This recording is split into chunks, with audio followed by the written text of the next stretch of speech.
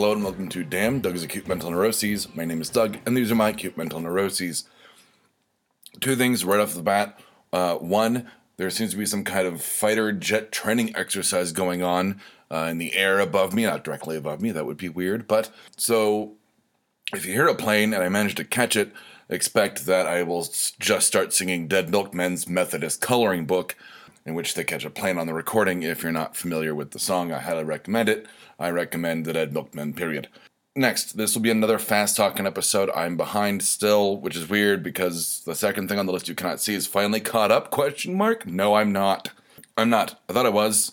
No, I'm not. I probably won't be till sometime tomorrow, I think. I'm recording this a day late, so it's just been a hell ride and bad time management and prioritizing hanging out with friends as opposed to doing stuff for the network. Not that it's a huge burden, friends or the network, but, it's just on that second day off of my weekend where I'm like, yeah, I'm going to go out and do something with somebody in the afternoon, and then I get home and go, shit, I got to record Damn, and then I got to eat, and then I got to go to bed, and then I got to wake up 4 in the morning tomorrow, it's like, I'll record Damn tomorrow, and I'll edit it tomorrow, and then I get home and I go, God damn it, I have to record, that's fine, great, but then I have to edit it, but I have other things to do, and I'll just edit it day of, and it'll go up lickety-split on Friday, which always puts me under a gun, makes me feel weird, but it's how it's going to be, but it worked out well last week, and hopefully next week it will be all caught up, ! Not question mark. Next on the list you cannot see, all my cords were tangled up in one big unsegregated, progressively social ball. So that'll be the last time you hear me talk about my cables and how they're racist. They have not. They've progressed societally, culturally, philosophically, and I'm so glad to see them come together. Probably to go, we don't want Trump, so let's all get together, as the way our voters should be doing.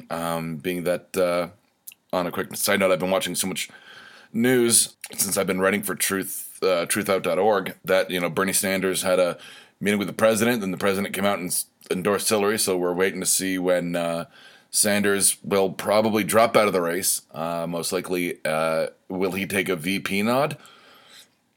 I think it'd be weird, but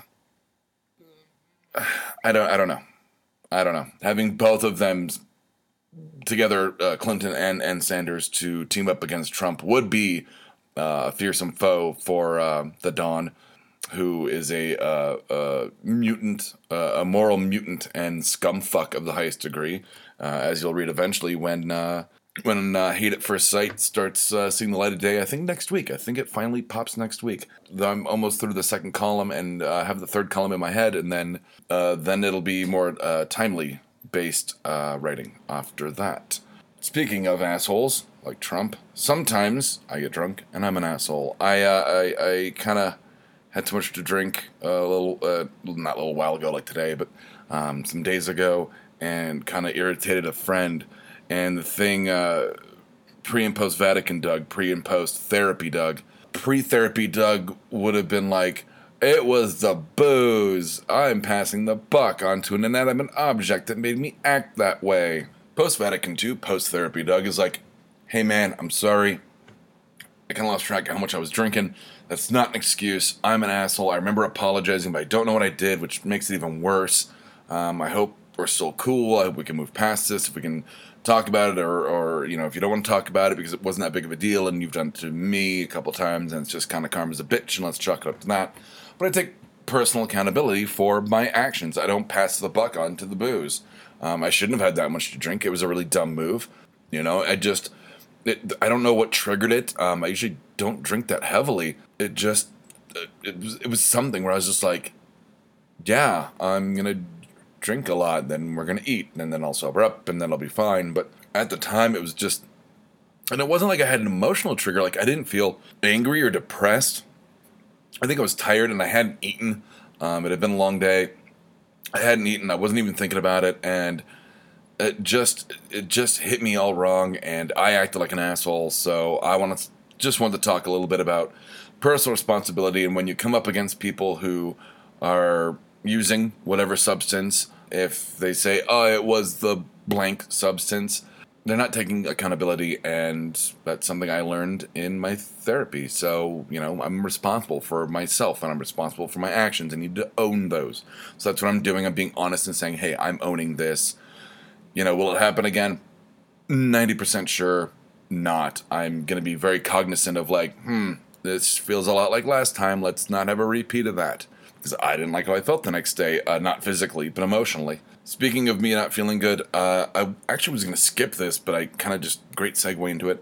I got the second to last trade paperback of a comic called Chew. And as a quick sidebar about drinking and personal responsibility, I will say that I had some leftover alcohol from that night that I ended up drinking 2 days later and got a little tipsy and thought it was a great idea to order the Chew card/board/tabletop game. But, I'll tell you what, I'm not regretting that at all. I cannot wait. It's going to be here tomorrow. Woo! I know 2 people that will want to play it with me. But speaking of Chew, which is a great comic, I highly recommend it. It's about a guy who gets psychic impressions from anything he eats. An apple, he sees what orchard it grew in, what pesticides were used. If he takes a bite of a hamburger, he sees the cow being slaughtered. If he takes a bite of a person who was murdered, he might see their last moments, or something might give him a clue. It's a really cool book. Lots of weird eating food-based powers. It's not your typical superhero superpower. It's a lot more really fun, dark, funny procedural, but not as long-winded as a procedural would be. But it's the second to last book, and I just kind of got into it, I think late last year or earlier this year, and I was like, oh, God damn it, another series is ending. They're only going to go 60 issues, which is fine. It's what Preacher did. It's what Sandman did. It's what Transmetropolitan did. But I'll tell you, looking at the list of stuff I watch online in terms of TV, my list has gotten short because I know it's summer, so a lot of the network stuff is on hiatus. And the Netflix stuff you can binge through in a couple days. And some of the stuff is Orphan Black from BBC and Sky. So it's only a 10-episode season. And Archer was only, I think, 8 or 10 episodes. And so that burns out in 2 months. I've got stuff that's already coming up on finale, Orphan Black and Marin and, Preacher's going to be a really short season. Silicon Valley, I think, is halfway through.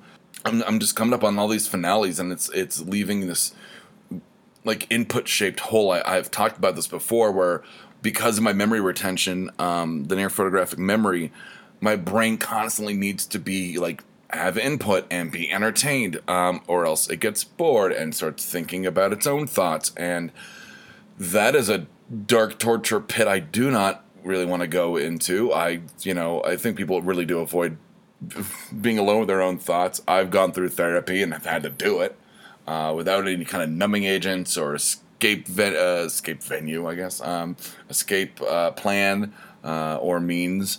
So, but in terms of entertainment, I constantly like to be entertained. I have to keep taking new things in, and so finales kind of wig me out. Other than it's sad when something ends, especially when you're emotionally attached to characters and books and movies and TV and such. So that's that. One thing I'm not attached to, though physically I guess I am, I just want to update on the acid reflux thing. It's been a couple weeks since I've talked about that, about how I was going to try to control it through force of mind. That did not work because my stomach is no, I'm not your brain.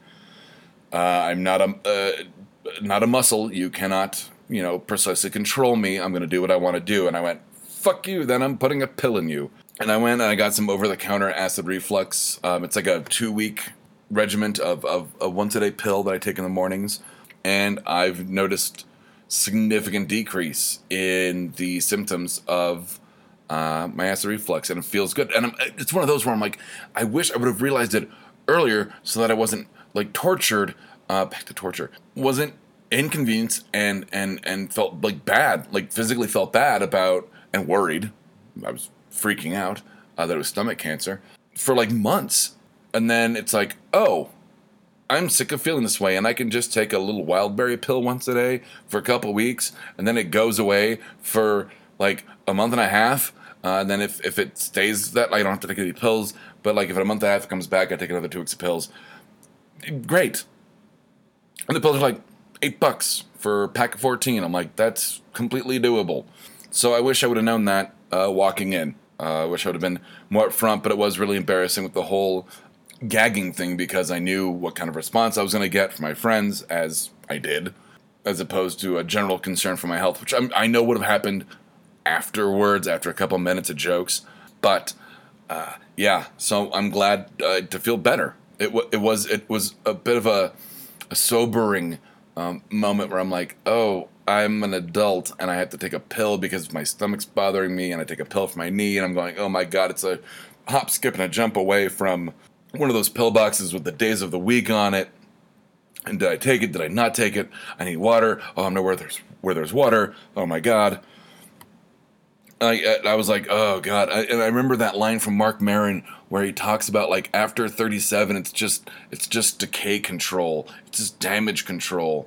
Or no, decay management. That's what he says. Decay management. And I'm getting close to that point.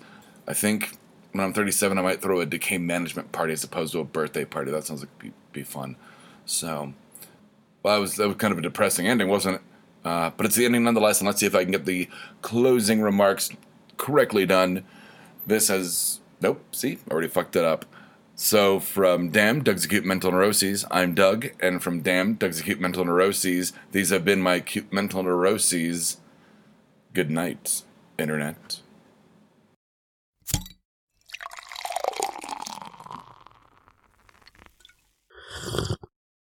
Oh, yeah. This has been a Blood Alcohol Content Network production. For more information, visit www.bacnpodcast.com. Your home for Almost Bacon and Banjo!